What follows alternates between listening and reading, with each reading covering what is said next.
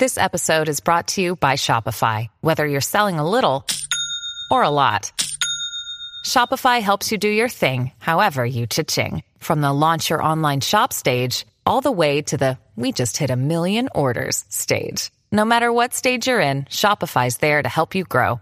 Sign up for a $1 per month trial period at shopify.com/special offer, all lowercase. That's shopify.com/special offer. I'm Victoria Cash. Thanks for calling the Lucky Land Hotline. If you feel like you do the same thing every day, press 1. If you're ready to have some serious fun for the chance to redeem some serious prizes, press 2. We heard you loud and clear. So go to LuckyLandSlots.com right now and play over 100 social casino-style games for free. Get lucky today at LuckyLandSlots.com. Available to players in the U.S., excluding Washington and Michigan. No purchase necessary. VGW Group. Void where prohibited by law. 18+. Terms and conditions apply.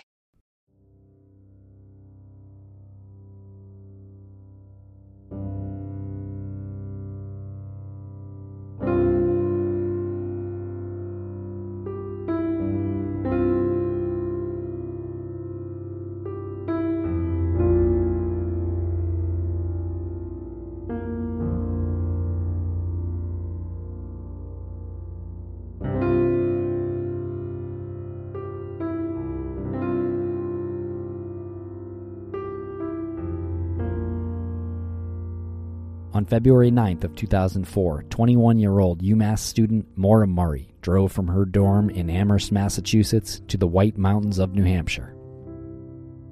At approximately 7:27 p.m., Maura spun out her 1996 Saturn on a hairpin turn on Route 112 in North Haverhill. There has never been a credible sighting of Maura since. Maura is 5 foot 7 inches tall. She weighs 120 pounds, and she has brown hair and hazel eyes. If you have any information regarding Maura's disappearance, please submit it to us, the Murray family, at MauraMurrayFamilyDirect@gmail.com, or the New Hampshire State Police Cold Case Unit. This is Missing Maura Murray.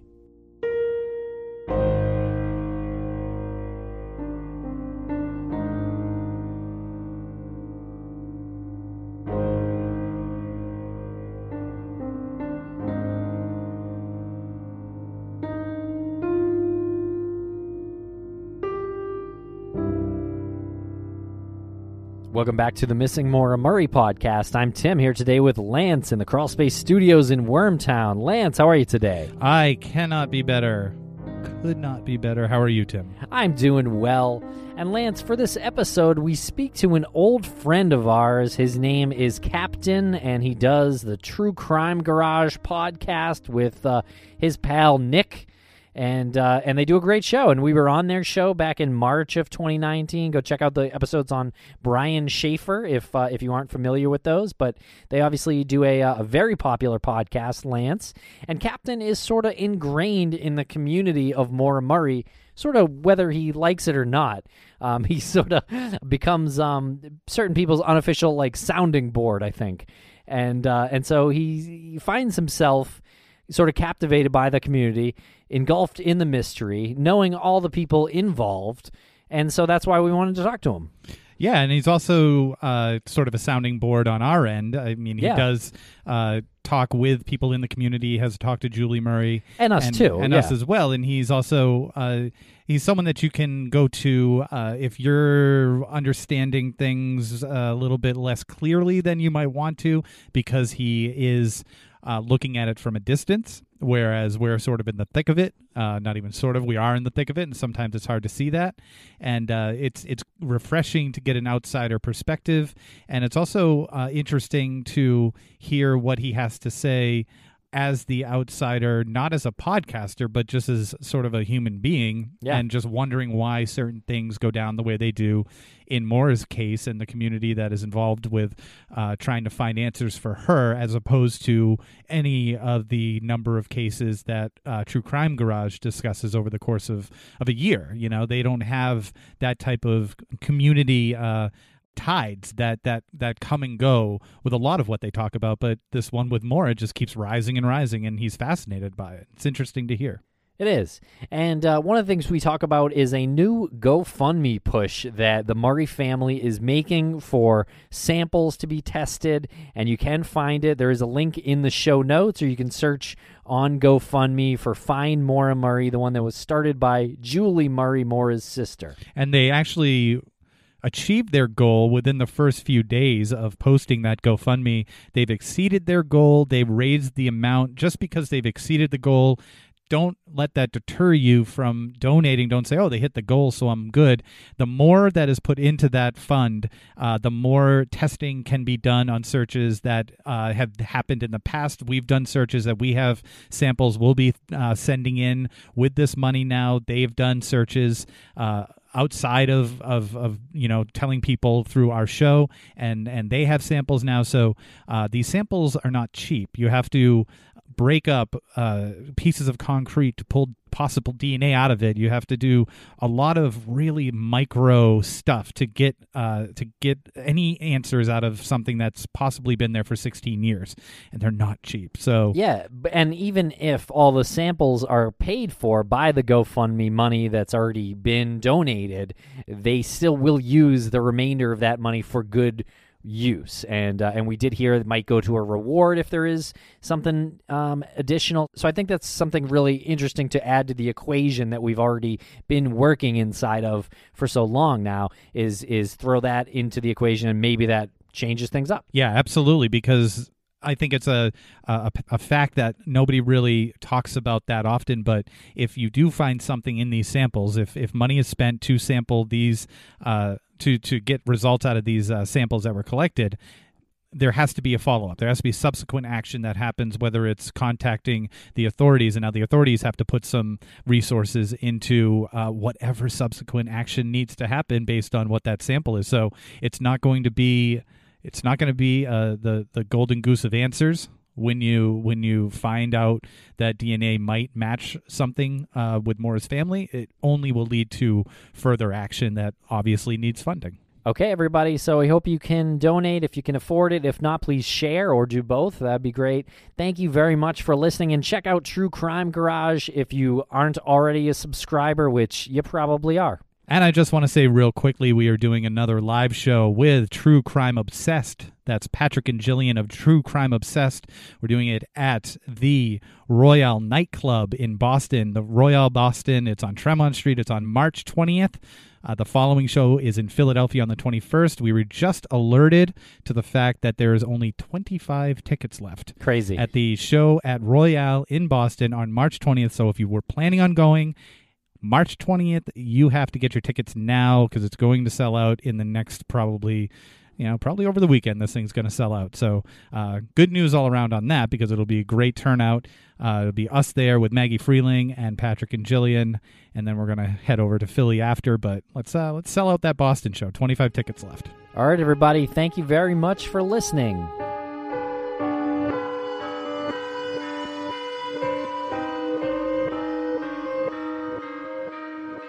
El Capitan is joining us from the True Crime Garage podcast. What is going on, Captain? It's good to be here. It's good to be seen, and it's good to see you. Really good to talk to you. The last time we actually did an episode together officially was when we were in the, as Bill Thomas would say, the Commodious studios that you have there in Ohio. The last time we did an episode together, since it's been almost a year. Far too long.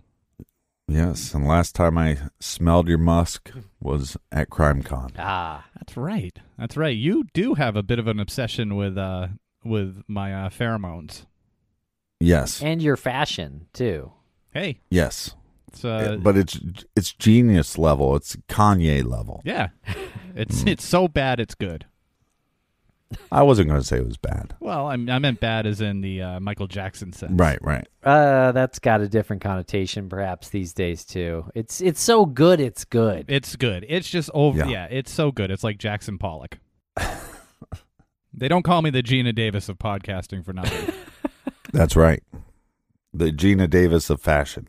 So, Captain, when I had you on Patreon back over the summer, you were telling me how entertained or I don't know, I guess interested by the action or the movement in the Maura Murray case, and even in like what goes on behind the scenes over this podcast and over the case.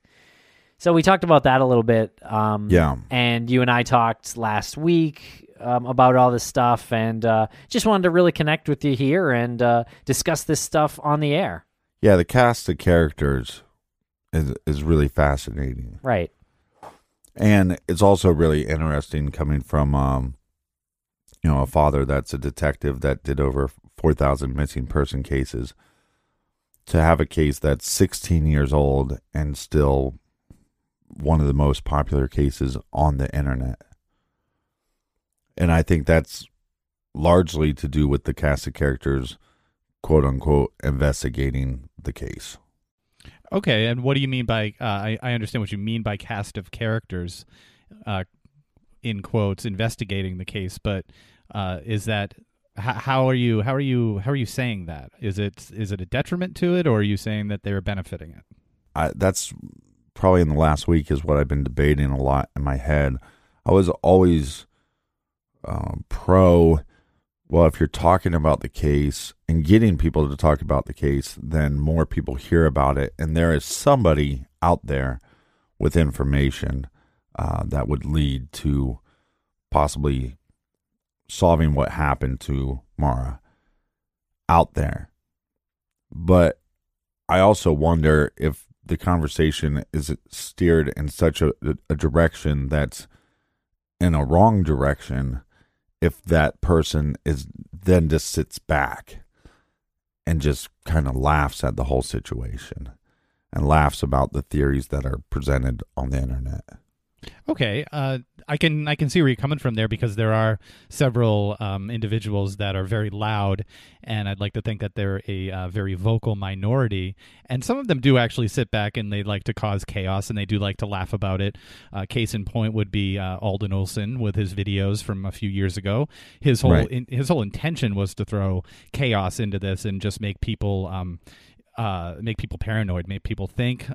He basically said that he did it as a practical joke, and that's his motivation behind that. No one will know. I mean, no one's ever going to actually get the real answer out of him.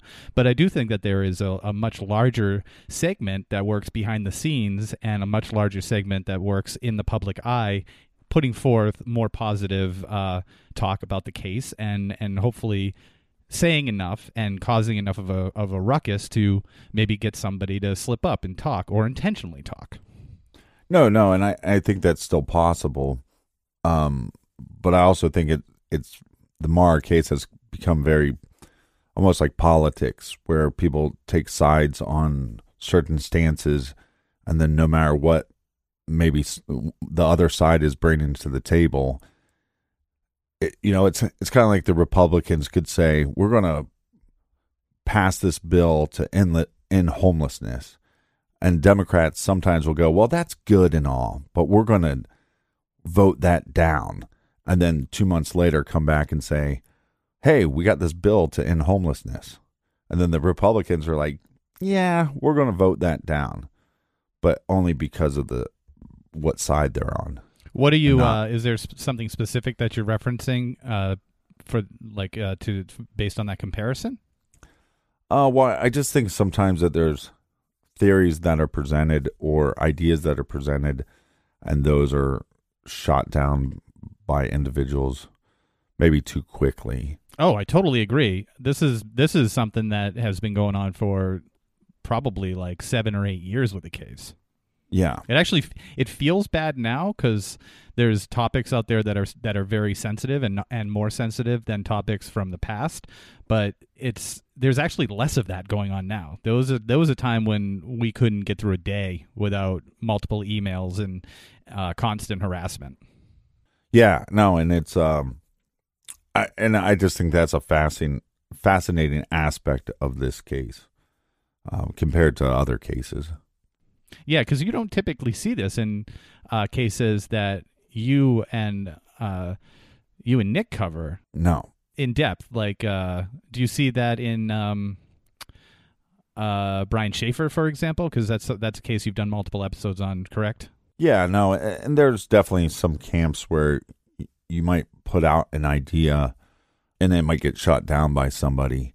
But it's different in this case because I think there's individuals like John Smith or even James Renner that will have a theory, let's say, and they're so gung-ho about that theory that they start shooting down other ideas. And I just don't know how responsible that is. But again, it's their life. They can do whatever they want. I'm not here to try to police any of that. Yeah, absolutely. I will say if we're using the comparison between John Smith and James Renner having their own theories, I will say that James Renner is a much more easy adult person to deal with in terms of having an educated debate on a topic or on a theory, whereas John Smith will post your address online. Yeah, well, and that might be true between you guys and John Smith, but oddly, anytime I've talked about this case, I've had several people say, be careful of John Smith, and every interaction that I've had with him has been very respectful. So it's tough because I don't want to talk badly about somebody that every time I've reached out to or every time he's reached out to me, I felt like he's showed me a level of respect. So I don't. So if he's not doing that with somebody else, then I question why. Why did it get to that point?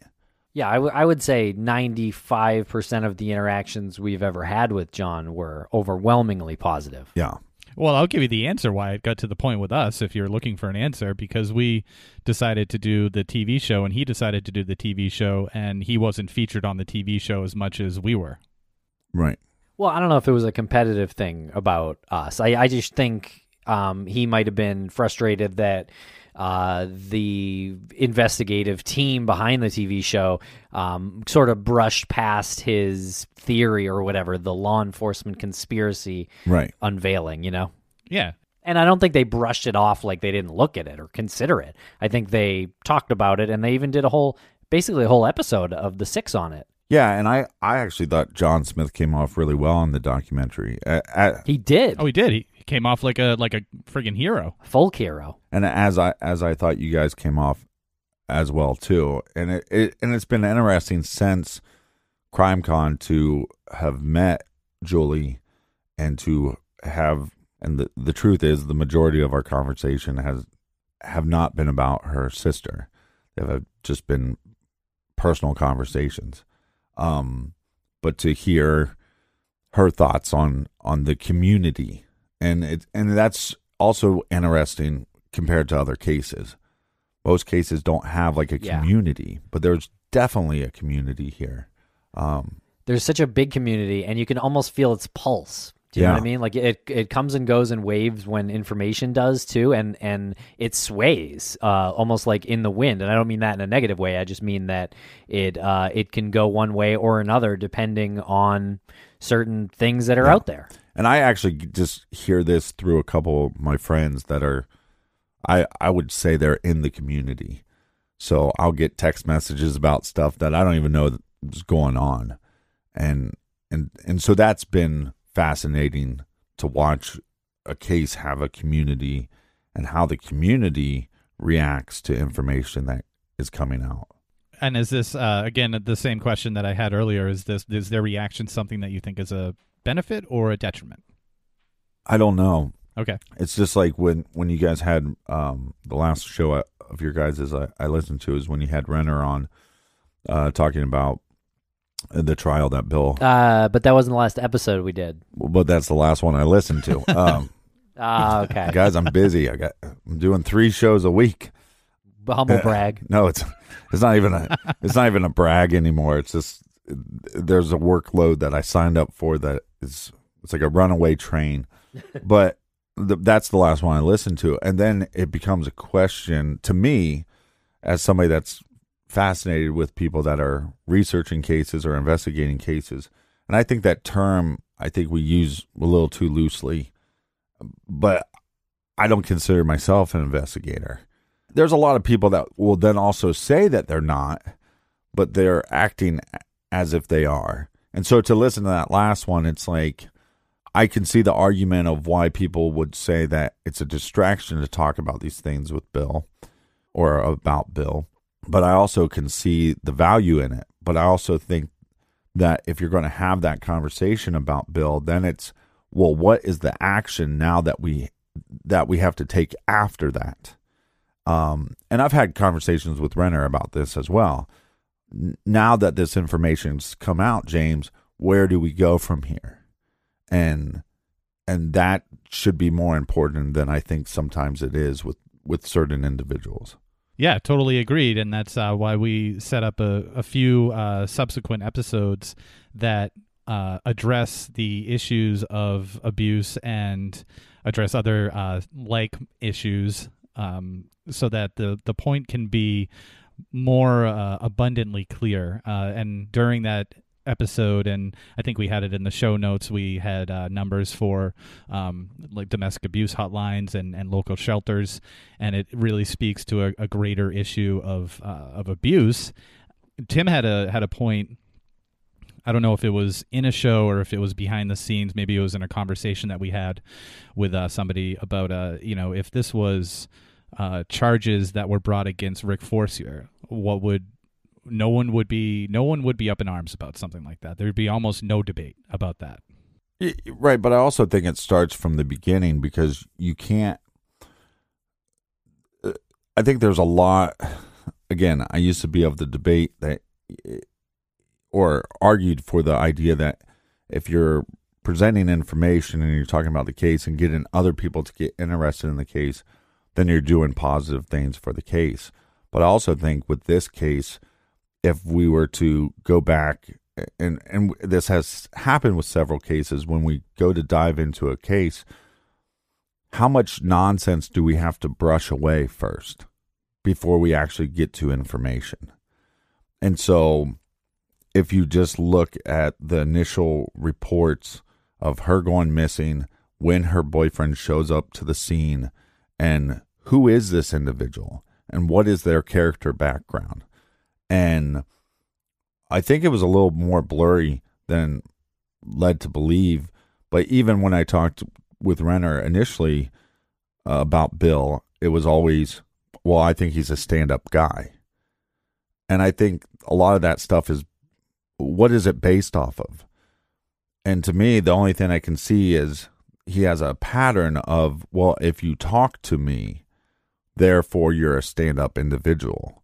And if you don't talk to me, then somehow you're the enemy. And the willingness to talk or not talk is no evidence of guilt or innocence. No, you're absolutely right on that. And you cited two examples, or at least one example of that with James Renner, and we know that. Well, but there's multiple ones. You have Bill Roush, stand-up guy because he'll talk to me. Yeah, that's one. Yep. Coach Haas, stand-up guy because he'll talk to me. Kate McCopolis, awful individual because she won't talk to me. Fred Murray, awful individual because he won't talk to me. And there's no evidence that Fred is an awful person. I think there's evidence to the contrary of that.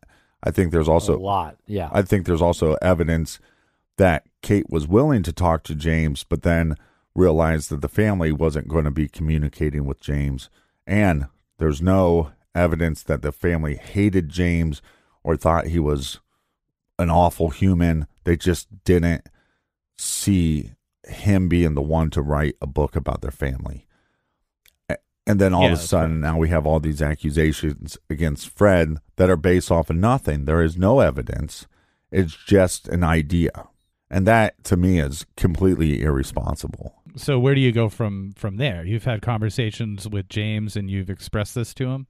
Yeah, but it's the first time I met him, I had a coach friend of mine that was a student coach, and in his situation, that if you had a relationship with a student, it could be huge. It could destroy your life.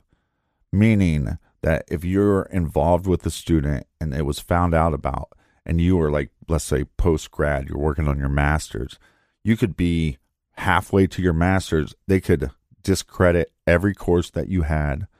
You could have to pay back all your room and board plus your payroll. And in every case, it's different.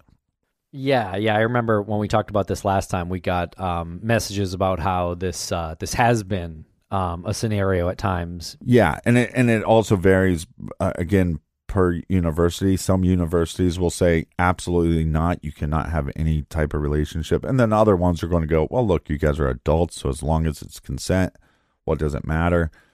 But these are issues that I thought should have been brought up right away. And I also thought, why are we dismissing this person that we know had a sexual relationship with the girl that went missing?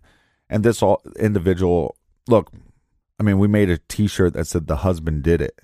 Normally, in these cases, the first people you need to look at are boyfriends, sexual partners, family members, and then keep going to the outer circle. So this guy is somebody that should have been investigated. This guy is somebody that people should have spent time on. I just want to be clear. You're talking about Hussein Baghdadi? Yeah. Okay. The assistant track coach. Isn't his nickname Haas? Haas, yeah. Yeah. I don't know how many people know that his nickname's Haas.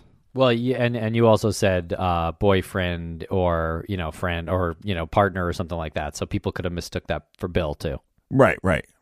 Yeah, and I just wanted to be clear that my head was in the right spot too. Well, and when talking to investigators about the Mara case, they start with, okay, now we need to get an idea of who she was in contact with, and then those people are all on the table.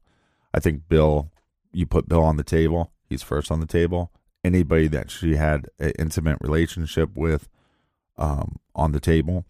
I think you put any close friends, or look, there could have been somebody that was obsessed with her on some level. So now you have that circle, and then you have the family circle, and that's where you start the investigation.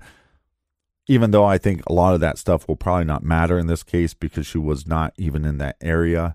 And then when you explain to investigators, well, she's 2.5 hours away from school. If she's not driving with anybody, or somebody else is not in the car, or there's no tandem driver, then you're looking at that 7-minute window being in that area and the location, and then local individuals in that area become, I think, more important to look at. Sure, yeah. I think you have to look at somebody's patterns. So when you talk to somebody and you go about coaching in the NCAA and you go, okay, well, this is important and I'm going to bring this to this author's attention, and they're very dismissive of just this idea. And it's simply because this person talked to them. And then I think fast forward to a year later, and there was some thought that maybe she was going up there to go to a cabin that was connected to the school. Well, if this cabin's connected to the school and it's possibly connected to the track program or cross-country program, then who would have access to this? Oh, the coach. And I got a call from James Renner. Hey, did you hear about this cabin? Oh, that's fascinating. I go, yeah, Haas should be on the list of people to investigate. And he said, yes, he's always been my number 2 guy. Yeah, and right. It's like, well, if he's always been your number 2 guy, then when I talked to you a year ago or a year and a half ago, why were we dismissive of this? I mean, you could. There's a number of reasons why he might want to dismiss it. I'm not sure. I'm certainly not defending anybody here, but if you're acting as an investigative journalist, maybe you're not giving up your top 5 suspects to everybody, or maybe you have just a very small circle that you tell people, if you tell anybody at all, who your top suspects are. No, look, if I was investigating a case, nobody would ever know what my theory is, and I think you guys have been pretty good about not going out on a limb and saying, if I had to bet money, this is what I think happened. Yeah, absolutely. I think the difference though is you can't say that about. You can't say that James has not done that. No, I was actually going to follow up with that and say, that being said, you really shouldn't be broadcasting anything anyway. Right.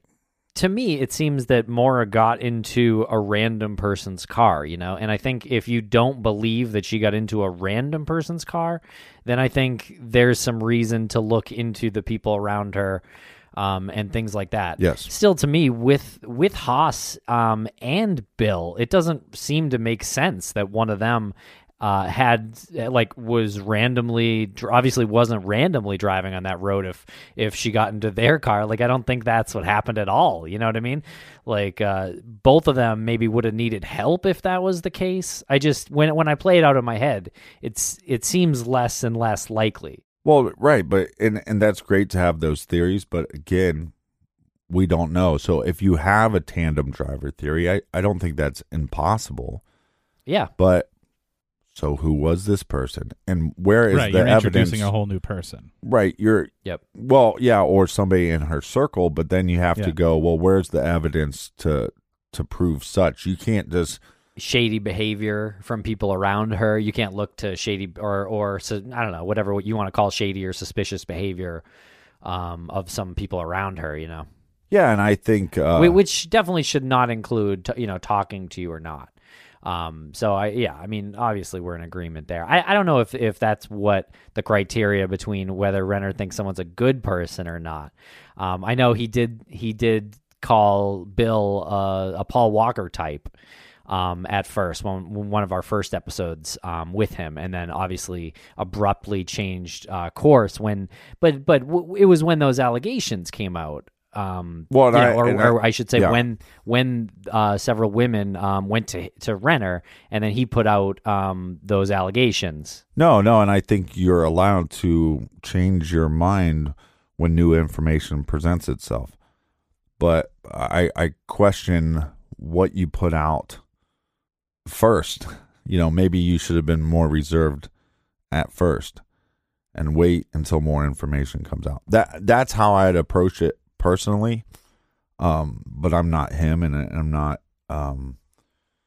He can do whatever he wants, in agreement there. If I ever was the first person to receive information like that, I first would shit my pants, and then I would probably take a year and a half before I even came close to an answer, aside from bring this to the police. We'll be right back after a quick word from our sponsor. Hey, it's Kaylee Cuoco for Priceline. Ready to go to your happy place for a happy price? Well, why didn't you say so? Just download the Priceline app right now and save up to 60% on hotels. So whether it's Cousin Kevin's Kazoo Concert in Kansas City, go Kevin, or Becky's Bachelorette Bash in Bermuda, you never have to miss a trip ever again. So download the Priceline app today. Your savings are waiting. Go to your happy place for a happy price. Go to your happy price, Priceline. Thanks to our sponsors, and now we're back to the program. Right, and I don't know all the details because I have to, just because we're on to the next case every week, that I can only dip my toes into certain cases. And so even with what's happening now with him, yes, there's a protection order. I also think you have to look at a lot of the accusations that are made against him and understand that was a consensual relationship. You're talking about the accusations that was made by the female. Yes, which led to the protection order. The protection order. And it's also, I think there's 20 some sexual abuse classes or whatever Bill has to take. And I just want to be clear, the accuser did say that this started as a consensual relationship, but then deteriorated into something that was abusive. That's what you said, that it was consensual. So I just that's why I'm saying. Yeah, you're completely correct. It started out as consensual. Yeah, I would also argue that you have to then start at the beginning of the consensual relationship and understand that both people were having an affair. And how do you characterize those people for doing that action? Everybody has their different moral compasses. And I'd also argue that there was probably some stuff that happened in both individuals, both in the the victim in this case and Bill in this case, that led them to think that these actions were okay. You mean the action of having an affair? Yeah, the starting of the consensual relationship. And then I also think it's a very deep and difficult situation that if you're not involved in it or you're not friends with each individual and you have to be able to hear both sides to really have a full understanding of what that all entailed. But I think these are both people show a lot of questionable behavior.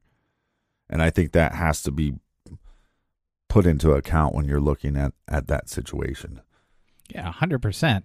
And again, not sorry to be redundant with all of this. When you say both people, you mean Bill and the accuser. Yeah. I mean, look, here's what we do know of Bill. Bill was dating a girl that he possibly was going to get married to or wanted to get married to that went missing. That also has become one of the biggest or most talked about cases on the internet.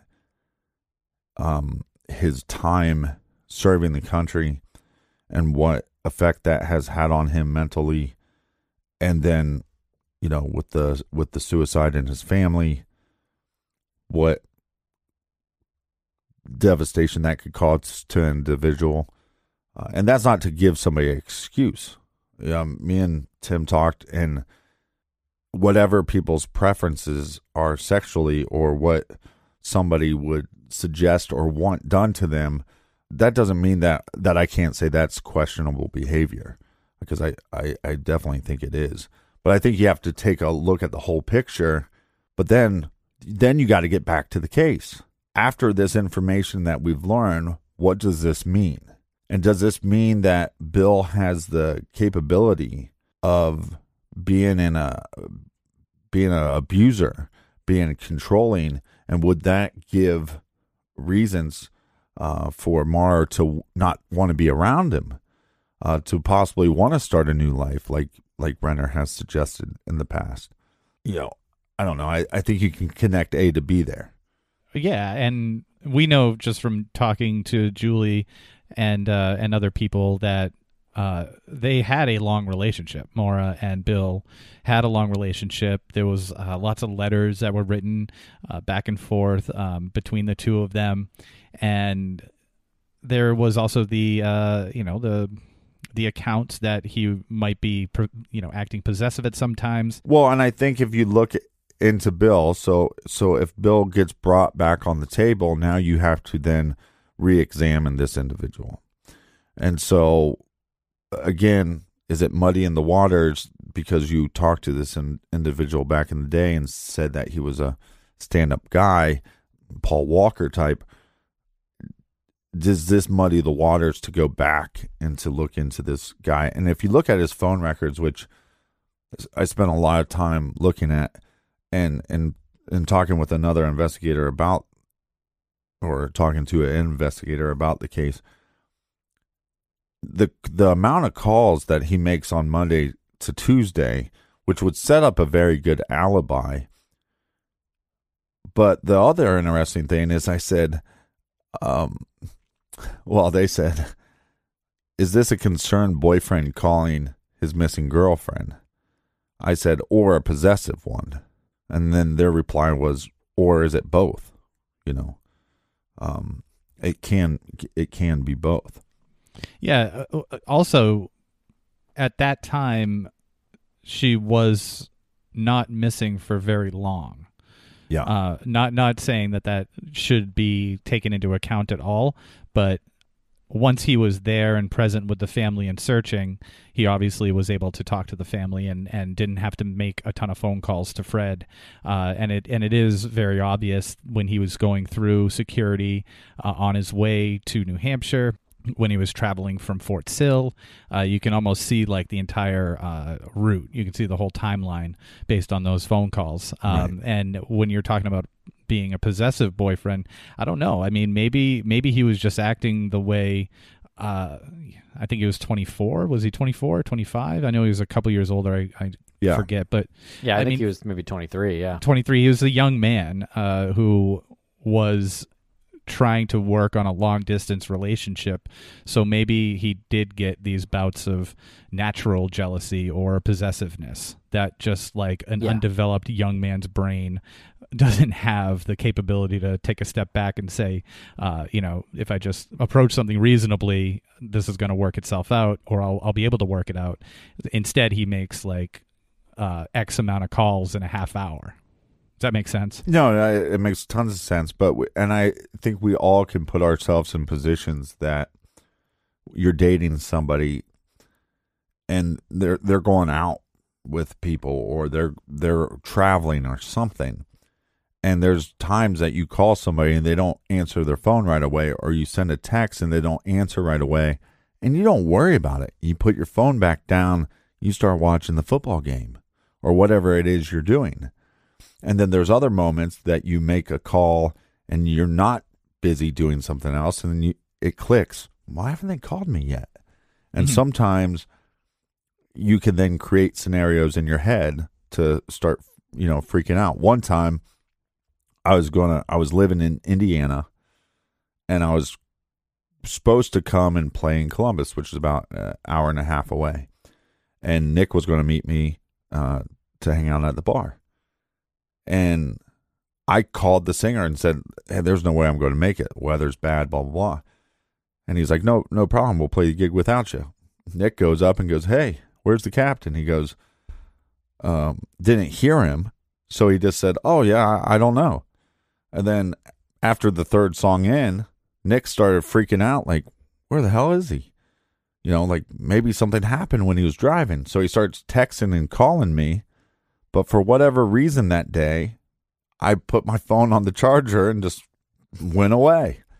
Then when I get back to my phone, I had hundreds of missed calls, hundreds of missed texts, And when I got a hold of him, he was freaking out. Like he just created all these scenarios in his head. And it just freaked him out. And we, to this day, like I laugh about it, and you can tell he's still upset about it. But no, and so is that what he's doing?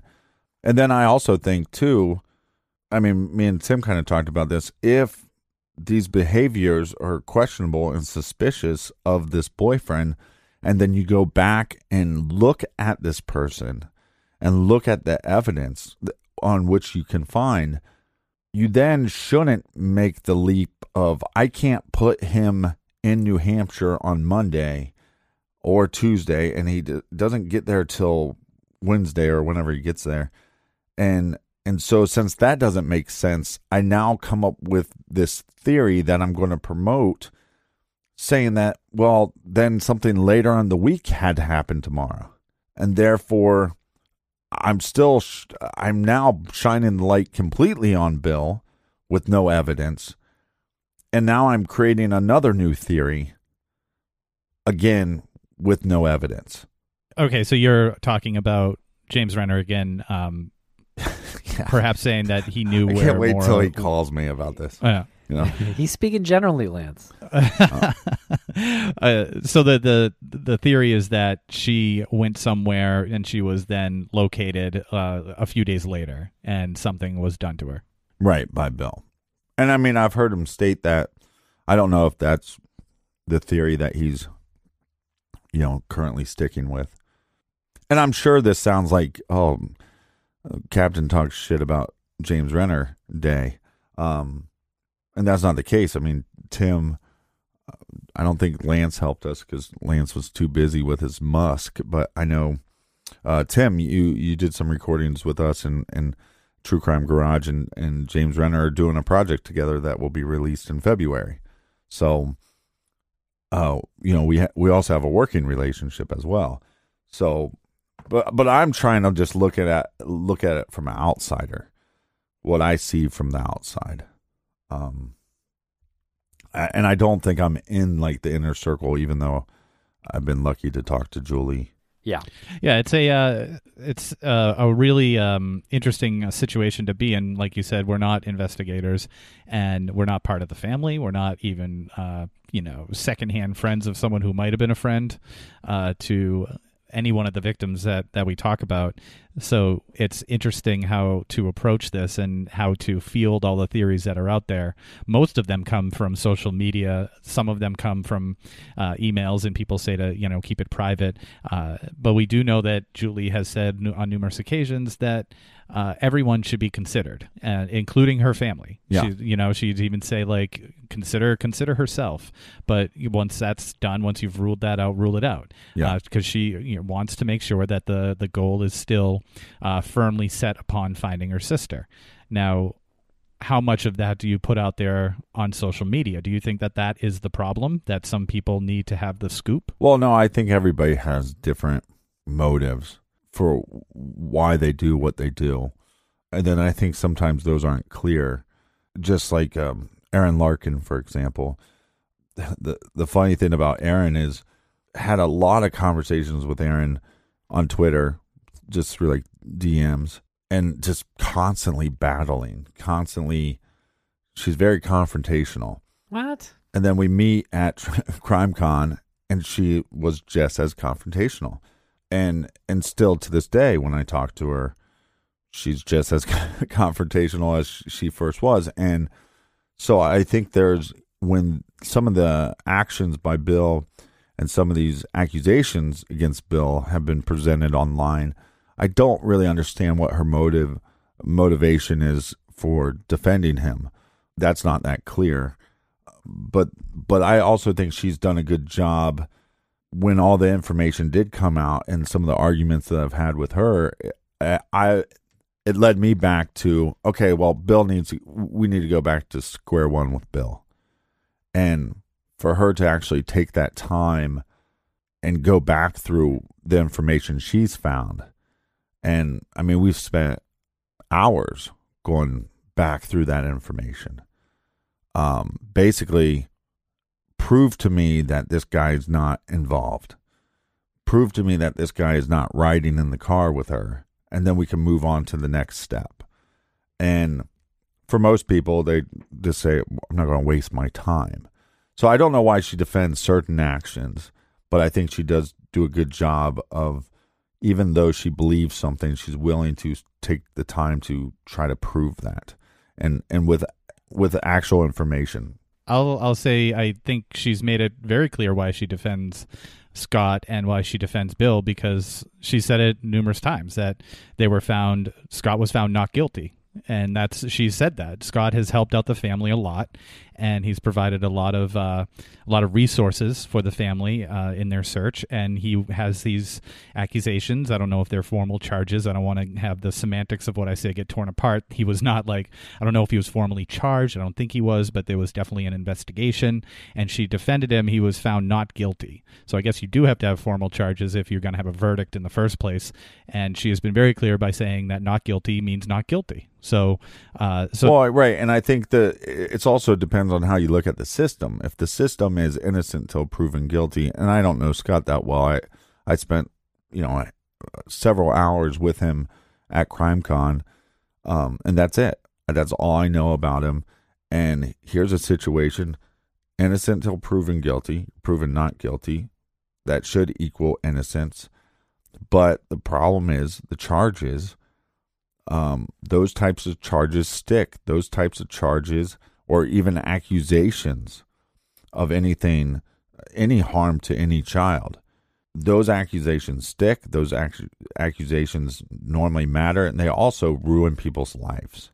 If he didn't do it and was falsely accused or whatever, I feel awful for him. But these are also, I think, I don't know, again, stepping back from it, if this person was involved in a search, but I created a relationship with this person was my friend, and I believe this person, then I think you should stand up for your friends. You should stick up for your friends if you believe they're innocent.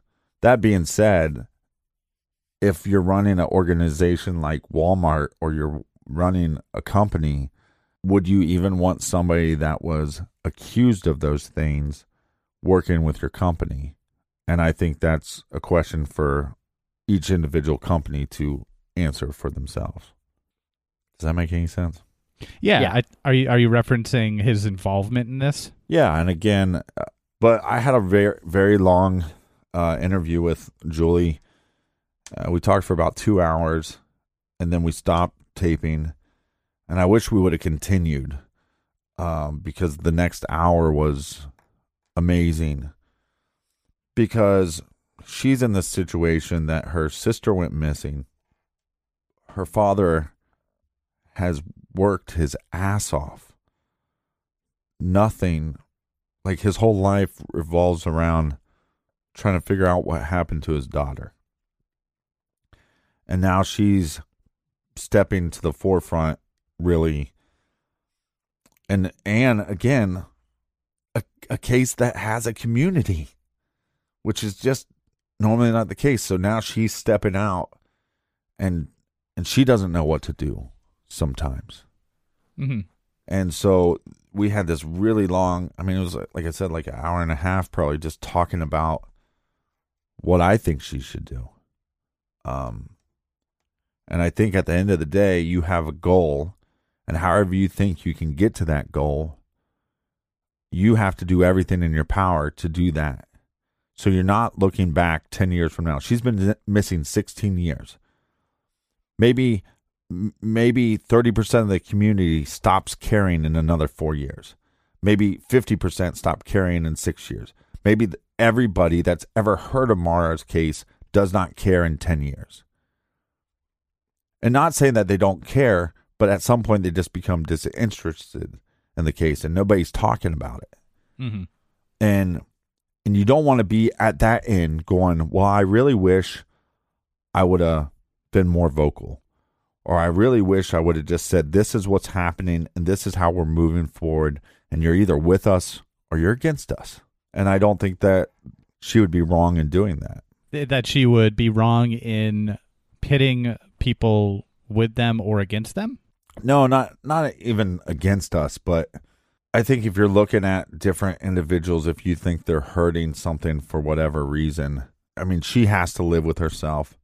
And that's kind of been my theme through this whole conversation is every individual has to live with themselves and answer for themselves.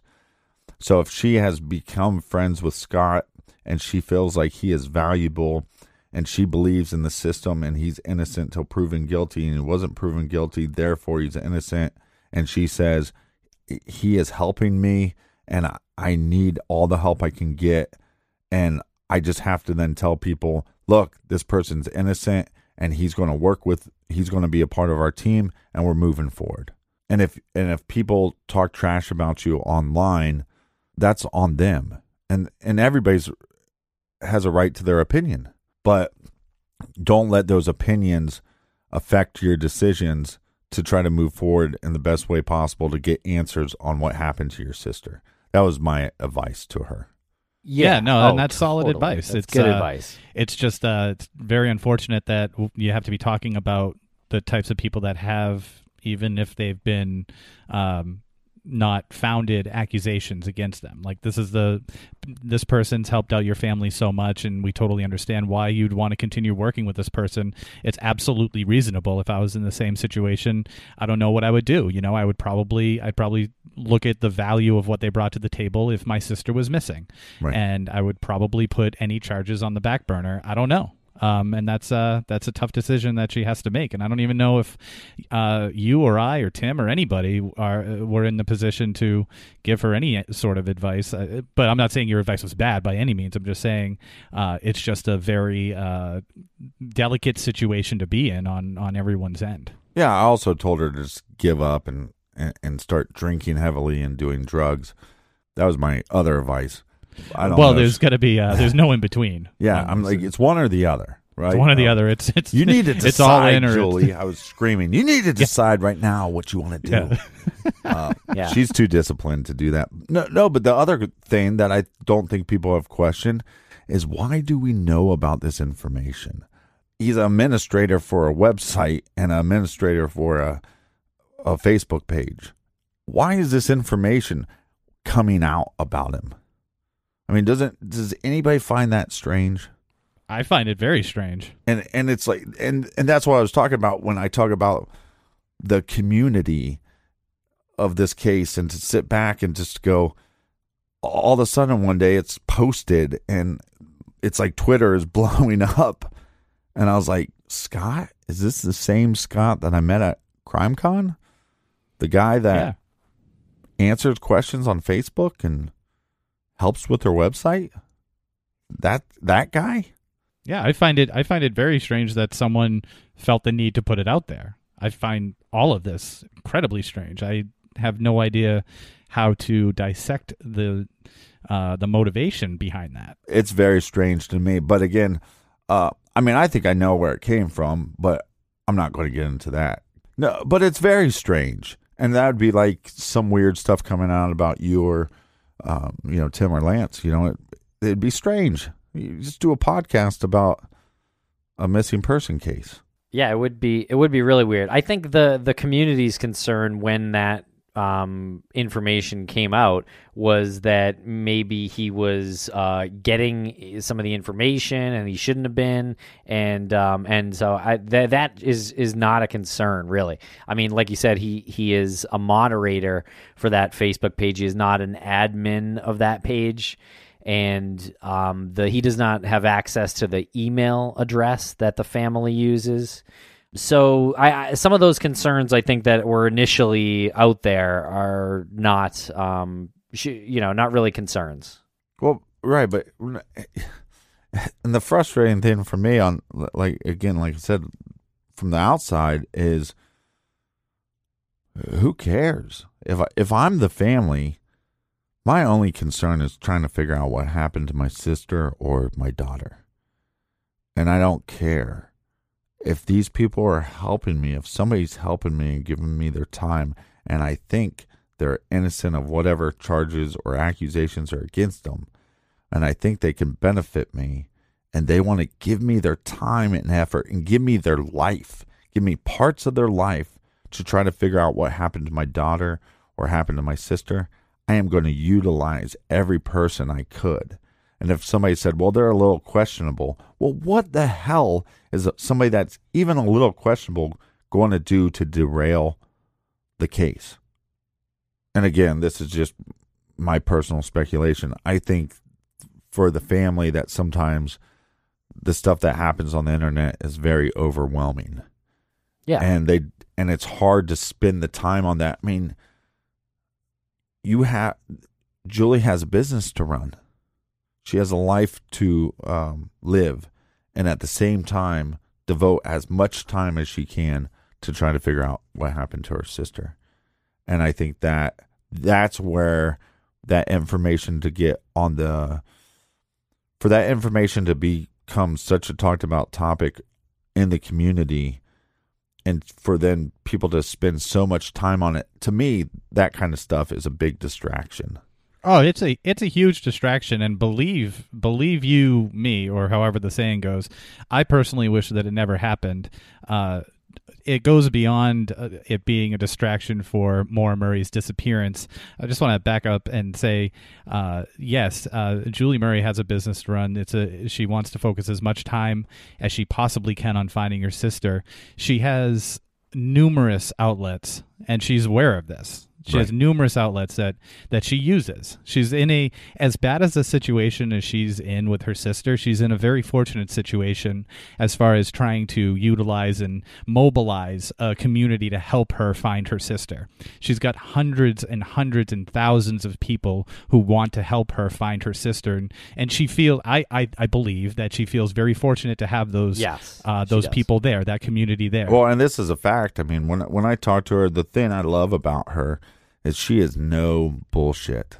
She is no bullshit. I think when she talks, you can just feel the truth in there. And the amount of respect that she has for you guys, for putting the time and the effort, and again, taking away from your life to try to figure out what happened to her sister. The amount of respect that she has for you guys. I wasn't trying to fish for a compliment there. I just want to be clear on that. No, but it goes beyond that. She also had, she might disagree with John Smith, and she might disagree with some of the stuff that Renner says, and she might disagree with like the way the production was and Maggie and Art, and disagrees with Aaron Larkin a lot.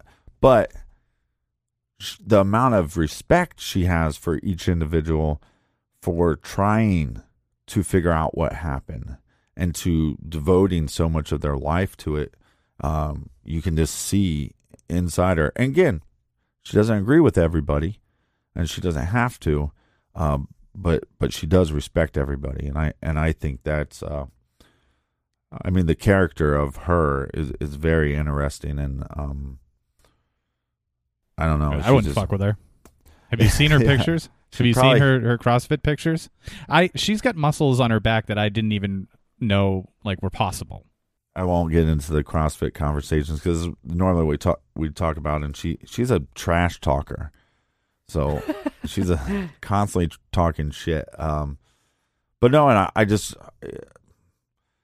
it's funny because after the hour-long conversation of me going, you need to do this because you don't want to be going. It's been 30 years that my sister's been missing, and at some point you have to walk away and say we just probably will never know. You didn't tell her that, did you? No, I mean I did. It was a very honest conversation that because we've dealt with that with the show. We've dealt with people that just say, you know what? We think we know what happened to our son or daughter. We can't prove it, but we just have to move on. Yeah, I see. And that is devastating. And I've also talked to parents or siblings or boyfriends or girlfriends that have that have lost that person, that they're like, I wish I would have done this, and I wish I would have done this, and I wish I would, you know what I mean? And I didn't, and now I'm at a point where I have to stop, and now I have to move on. And it's devastating. And I'll do anything in my power to help them, as I know you guys will. And that's the reason why I said I'll take time out of my day to talk to you guys and about some things that aren't comfortable. I mean, I don't agree with certain actions of certain people. That also doesn't mean that I don't respect them. But we're here to talk about, raising money, and that there's searches to be done and there's tests to be done, and that well can run dry. Yeah, it sure can. And there is a GoFundMe out there, and you can find that. There's a link in the show notes, or you can find it by searching on GoFundMe.com. And before we let you go, because we have already gone an hour here, Captain, and there is still so much to talk about. We could easily do a 2 or 3-parter. But on the Bill Roush stuff, before we go, I just wanted to point out that it sounded like you were saying that it seems to you that Bill's behavior is a result of Maura going missing, and he obviously wasn't the cause of that. Even if you were to assume any allegations about Bill were true, it still doesn't change the fact that he was in Oklahoma when Maura went missing. Maybe the cause of some actions now was started then. Is that kind of what you're saying? No, and I don't want to say that it's an excuse, but when I think psychology is very interesting, and I think looking at this person's life, again, your girlfriend, possibly somebody that you thought you'd marry, goes missing, becomes an internet sensation. There's books about her. There's documentaries about her. I mean, heck, you guys retweeted something that he tweeted. Oh yeah. I mean, he's living in a pretty odd universe. Yeah. And then also his time in service. This individual did serve our country. I respect those actions. I don't know what happened there. I know a lot of friends that have gone and served our country, and bad things have happened.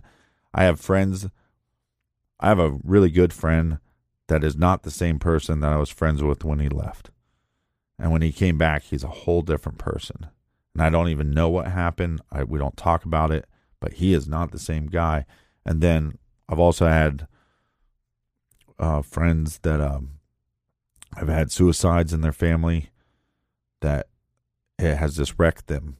And they have done things that their life take a drastic turn. So I think that plays into all this. And again, make no mistake, you're responsible for your actions no matter what happened to you. So I don't want it to make it sound like I'm giving him an excuse at all, but I think that's stuff that is not discussed about because it's not that popular also too. Well, yeah, I don't think you're making an excuse, and I just kind of want to summarize what direction I thought you were going in a while ago. And Captain, you referenced the phone call that we had, and we talked about, honestly, that seems a lot more likely to me that that Bill has some emotional, scars from that, and possibly being in the military. That is much more likely than him having, making Maura go missing, I think. Yeah, no, and I think all those things are signs of his questionable behavior and possibly abusive behavior. But also, I think this is also a situation where they didn't charge him with anything, but they are administering a protection order. I think he will follow that. And again, it's stuff like putting out that he has to go to 12 domestic violent classes or whatever the classes are. It's not 12. I think it's like 22. They took this a little more serious. But I also think this guy has some issues inside him, and he knows that. And from what I hear, he's going to the classes, and I think that he'll not only learn about some of his questionable behavior, but maybe he'll start questioning why he did that in the first place.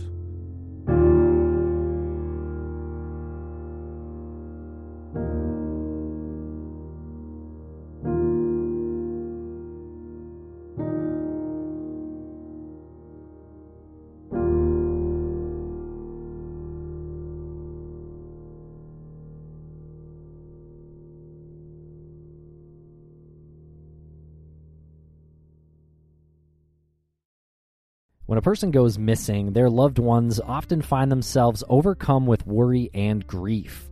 Bruce Maitland started the 501c3 nonprofit organization Private Investigations for the Missing because he knows this feeling all too well. When Bruce's daughter Brianna disappeared in March 2004, he was surrounded by licensed private investigators dedicated to finding her. Now his mission is to provide dedicated private investigators at no cost to other families of the missing, desperate for answers but without the financial means. Private Investigations for the Missing needs your help. To read the mission statement, make a donation, and keep up with our blog, visit us at investigationsforthemissing.org and follow us at PI for the Missing on Twitter and Facebook and Investigations for the Missing on Instagram.